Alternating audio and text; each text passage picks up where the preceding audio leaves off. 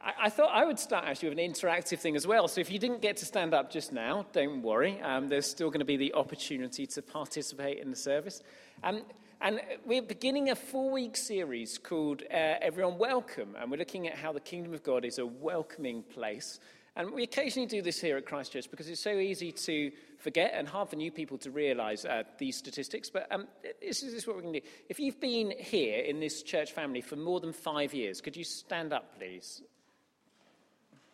As a rough guide, you were here before I got here. There's not many, is it? Look around. If you've been here for 10 years, stay standing.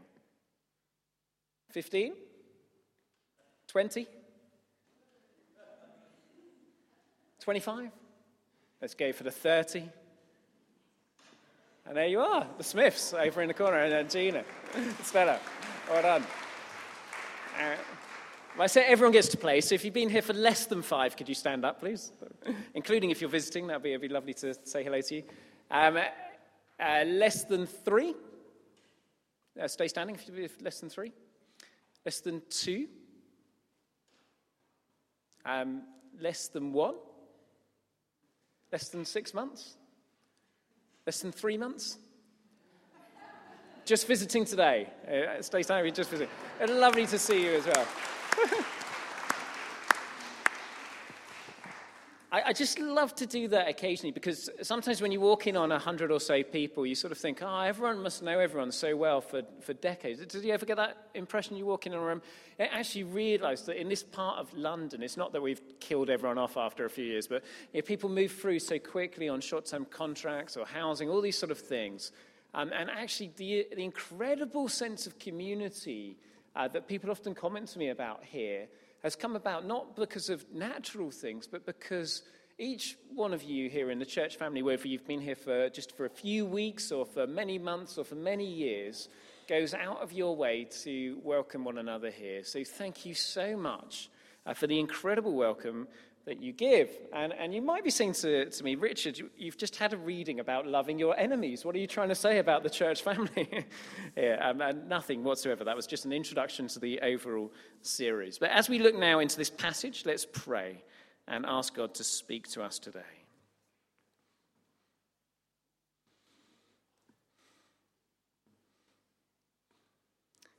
Father in heaven, we love you.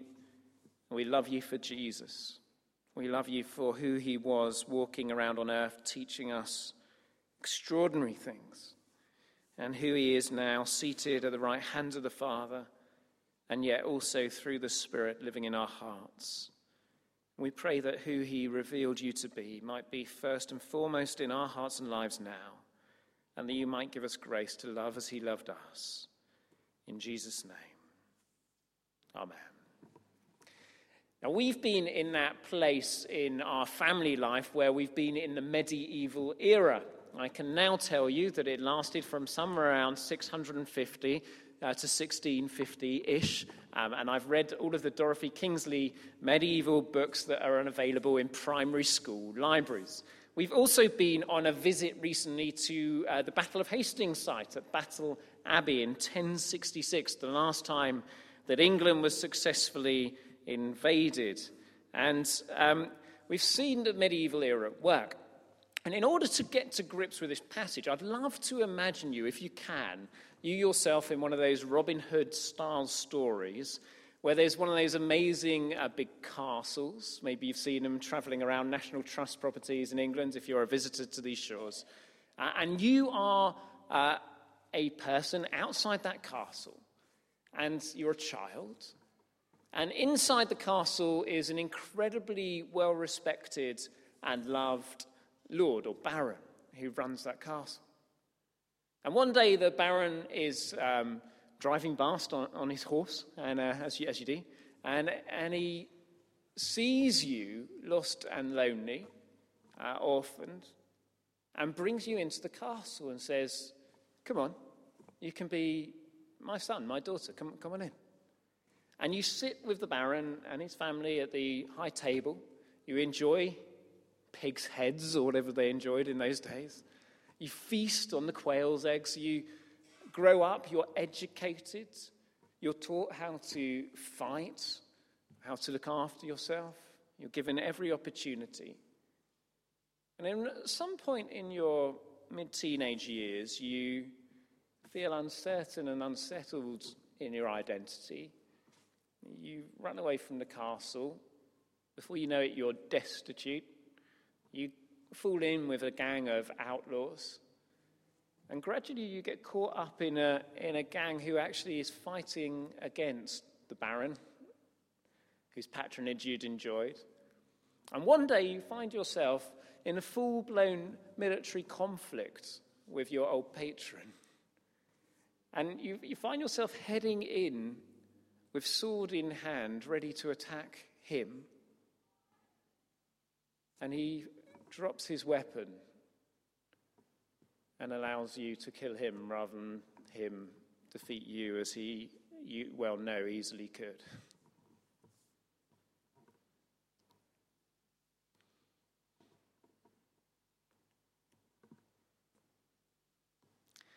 Imagine a second story with me, contemporary story. You own a property in Chiswick or Ealing or Acton or Twickenham, Hounslow or Kew or Brentford or wherever. And suddenly, due to international turmoil in the markets, interest rates and inflation go through the roof, and you find that the index-linked mortgage that you had is suddenly unpayable for you. Overstretched, you turn to an old and much richer friend who offers to lend you a vast amount of money so that you're not made homeless.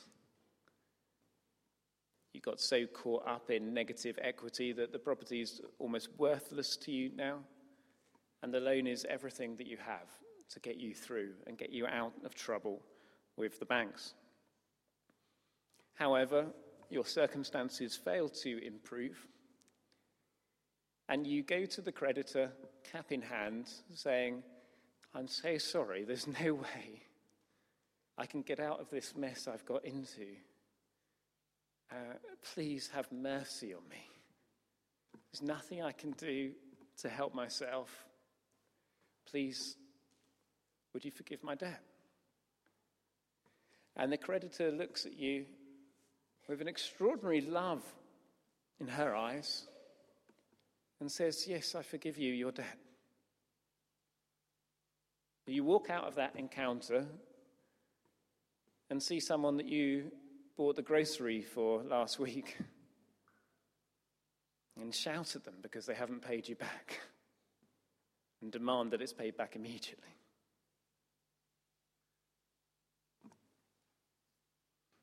Second story, of course, is one of Jesus' parables, isn't it? Those who have been forgiven much are supposed to forgive much. Those who know that they've been loved much are supposed to love much. And the first story really unpicks for us just how much we have been loved and just how much we have been forgiven. I want to sort of start in the middle of good theology today, and we'll end up with the beginning of good theology. But the middle of good theology says this: while we were still Christ's enemies, or God's enemies, Christ died for us. Human beings, according to the middle of good theology, are enemies of the King of Kings. We're at enmity with him. We fight against him. The good things that we want to do, we don't do. The bad things we don't want to do, we do. We keep fighting and pressing away at God, and we act as his enemies. When Jesus Christ, in the Christian story, came to the world, he didn't come to people who loved him. He didn't come to people who respected him. He didn't come to people who were desperate for him to arrive. He came to people who were at war with him and said, "I love you even though you're at war with me." Do you see? In the book of Romans, which that verse comes from, it says that all of us, bar none, have sinned and fall short of the glory of God. And we are all at war with God. You say, "Well, prove it." I think I'm at war with God. What are you on about? I don't see it at all. Well, consider the ownership of the earth. Whose is the world? if you're English, you probably have an answer to that that says, well, my bit of the world is my castle. I own that bit of the world. It's mine. I have the right to determine who comes in through my front door and who doesn't, whether I'm renting the property, have it as a place in hand, or if I own it. It's mine. It's my place. It's my castle. You may have some philosophy of rights. You may say, nobody has the right to tell me what to do or make me do what I don't want to do.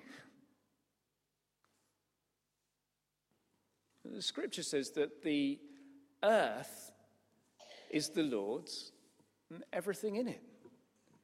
And then it says something extraordinary. It says that he chose to share the ownership of this planet with some very special creations of his. That the entire making of this universe and this planet, one of the main reasons for it was to see whether some crazy bipeds might manage the planet in such a way that brings glory to God. When he releases them and gives them free will and says, off you go, have a crack at it, see what you can do. So he says to the man and the woman, collectively, you're in charge. Have a crack, see what you can do. What are you going to make of it? And if you've seen any Disney movies, you know that ultimately it's not going too well. Seen the Robot movie, based a little bit in the future. Or WALL-E. Have you seen the WALL-E film? Everything's been made into rubble. Look around you. Maybe you read the air reports from London this last week and realized how much pollution there is. Look at the hurts in people's lives, the rates of suicide among midlife men, the feelings that teenagers have about themselves. A bit of a mess of it. The earth is the Lord's and everything in it, but we get to share it. And the act of sharing it with us has actually ruined something that was perfect and lovely along the way. We have, whether we like it or not, through a million paper-cut type decisions, proven ourselves again and again not to do things God's way. And the heart of that is that we look after someone very, very, very important to us consistently. Forsaking all others. We look after number one. Some of that's instinctivist, some of that's good. Survival is an important thing. But here in this passage, Jesus says, look, there's another way. If you want to see my kingdom come on earth as in heaven. If this world is going to go back to how it was in the beginning, in really good theology, before you were my enemies, there are some things that need to be right in order to get back to it. You need to be able to love your enemies. You need to be able to do good to those who hate you. Bless those who curse you. To pray for the people who ill-treat you. If someone slaps you, give him the other cheek. If someone wants your cloak, don't stop him taking other layers that still leave you decent underneath. Give to those who ask you, and anyone who takes what belongs to you, do not demand it back. Do to others as you would have them do to you. Because if you love only those who love you, what credit is that to you? Even those you think are sinners will love people like that. In other words, he says that there's a radical reversal of the way almost everyone has lived their life over these years. As enemies, we are selfish. We look out for ourselves. We look out just for us. And that act makes us God's enemies. Because he wants all of humanity to be blessed. As people of the kingdom, we share and give away and care and pray and bless. Totally different order. So how do you get from A to B? How do you get from enemy to child of God? And the first thing is simply this. It's recognizing that according to the middle of good theology, you actually have become God's enemy. And I'm so sorry if that feels like a newsflash to you. It's so easy in our culture to just assume that we're basically all right. But it doesn't take a huge amount of self-examination, honestly and openly, with the radio turned off, with the internet turned off, with the Wi-Fi switched off at the wall for a moment, to look in on our hearts and realize that again and again, even by our own fairly weak standards, we failed. I accurately prophesied and predicted here on the 1st of January that I would break all my New Year's resolutions. Who knew? It's the end of February, they're already gone. Even by our own weak and pathetic standards, we fall short of the glory of God.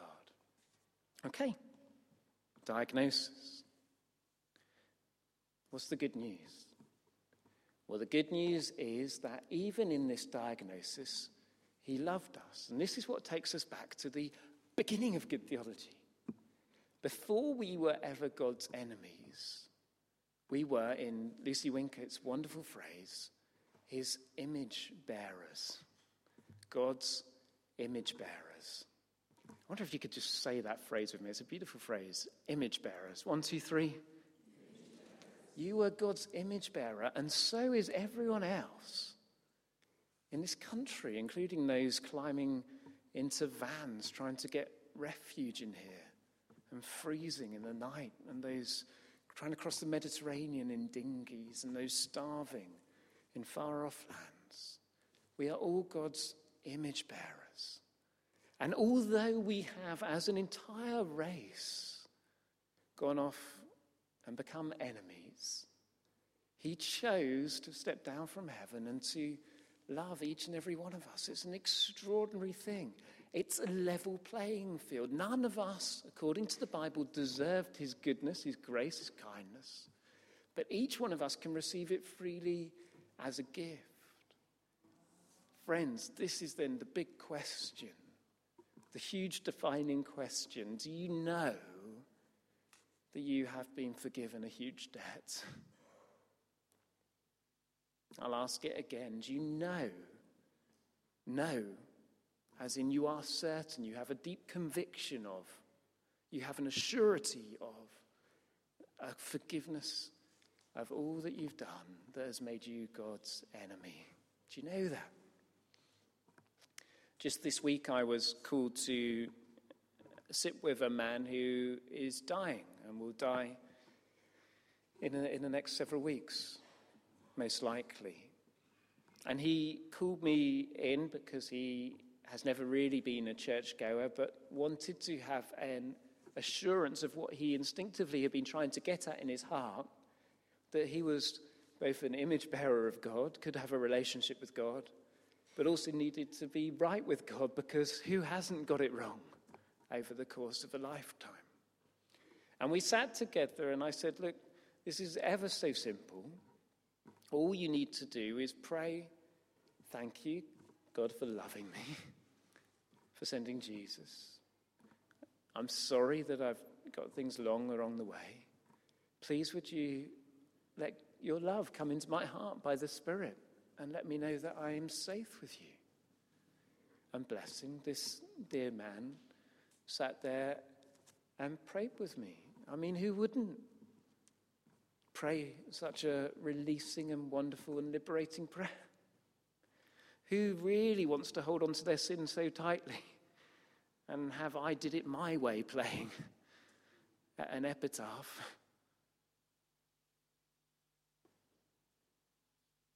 When they've realized that that's like the proverbial monkey having his hand stuck in the jar full of nuts and he can't get his hand out of the jar anymore because he's insisting on doing it his own way. Who really would hold on to those things? My right to determine my own way, my right to go my way, once they've realized that that is the way of death and of non-life and of non-forgiveness. And so this dear man realized that he was loved much, and so prayed for God's love to fill him afresh and anew. So if you can look in on your heart and say, yes, I know that I have been forgiven, if you have even a small revelation of how big that debt was, then imagine this. The person in this story who owes you the grocery bill. If you know that you have been loved so much that you can be forgiven all your offenses against God and humanity, could you not then love your enemy? Do good to those who hate you. Bless those who curse you, and pray for those who ill-treat you. Turn another cheek and offer your coat, and do to them as you would really deeply hope that they might do to you.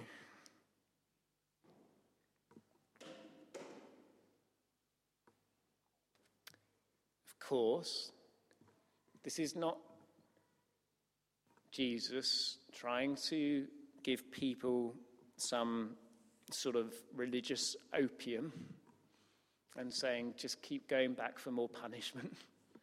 Just cope with the status quo. If you have an abusive spouse, just keep going back for more hits. If you're in a horrible work situation, just keep in there. It's not that at all. You'll remember from Jesus' life the phrase, he did not entrust himself to people because he knew what was in their heart. When we're faced by an ongoing abusive situation, there is a discernment that has to place, and loving someone doesn't mean that you allow yourself to be hurt by them again and again and again ad infinitum. You can utterly forgive someone and utterly love someone at the same time that you give evidence against them in a court of law if they're a perpetrator of horrific abuse. Those things are not mutually contradictory. But loving and freeing and forgiving someone is something that is up to you to do as well, even if you have to remove yourself away from abuse. I have a dream that you're going to see come up on the video now. Many of you have seen this before.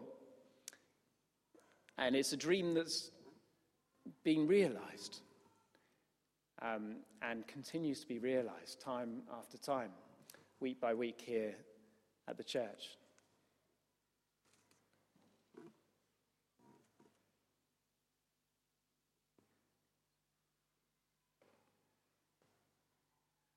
It's a dream where the whole community here in this area can meet with God, make incredible friendships, and as a result of that have lives changed and transformed.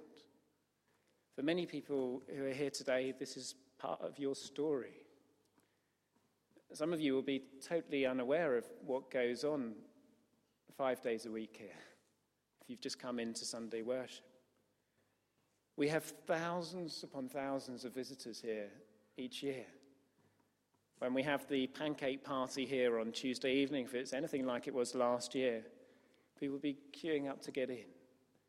On the video a little later on, you'll see the bi-weekly queues that go around the corner of people getting into the sanctuary that is this building. Many of the people who come in here are not in sympathy with the Christian faith at all. They don't know Jesus, they're not Christians, they're sometimes antagonistic to God. This is the queue forming around the corner. But what happens again and again as they meet with the team, as they meet with the volunteers, and thank you all who volunteer here, is that they come into a culture that you can't buy for £3.50 and a latte. They come into a culture of God's kingdom where all our team are praying and offering a hospitality to any and all, regardless of their faith or background, orientation, whatever it may be. And God, again and again, keeps showing up and keeps changing people's lives. Just this week in the cafe, a lady came in and talks and prays with Dennis through some traumatic and difficult things in her life. On Friday, a couple from a Sikh religious background came in just before the communion service and watched a video that I was showing about a remarkable miracle God had done in a man's life who wrote the song, "I am a child of God. I'm no longer a slave to fear." They were in tears in here. We see people again and again coming into the sanctuary area to pray, to meet with God. A welcome stretches out to the community and has now stretched over to St. Albans and into the mission hall as well. We've now got to the place over at St. Albans where we're on the cusp of extraordinary opportunities. We have people asking if they can do things in there, whether it's theatre production. There's a Shakespeare production that's been booked in for June now, which is a lovely thing to see.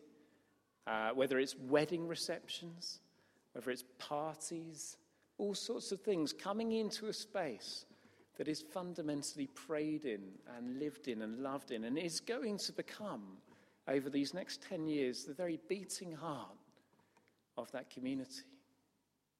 It's a wonderful place to be. Is it just there?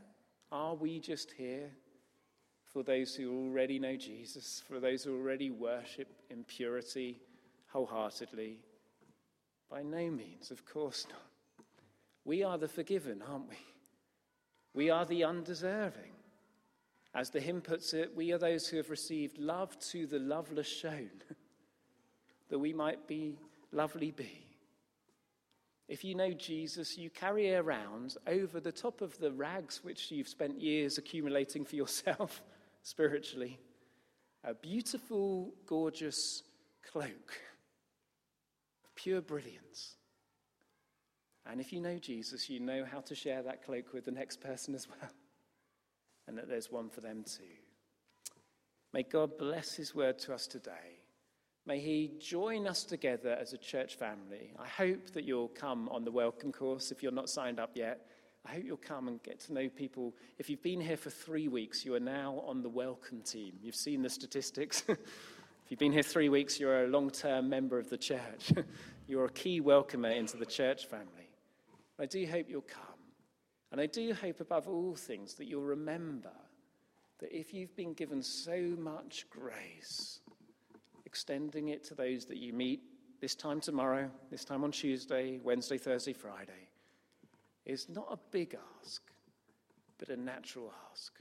When loved by the person who said on the cross, "Father, forgive them, they don't know what they're doing." May God bless his word to us today, in Jesus' name.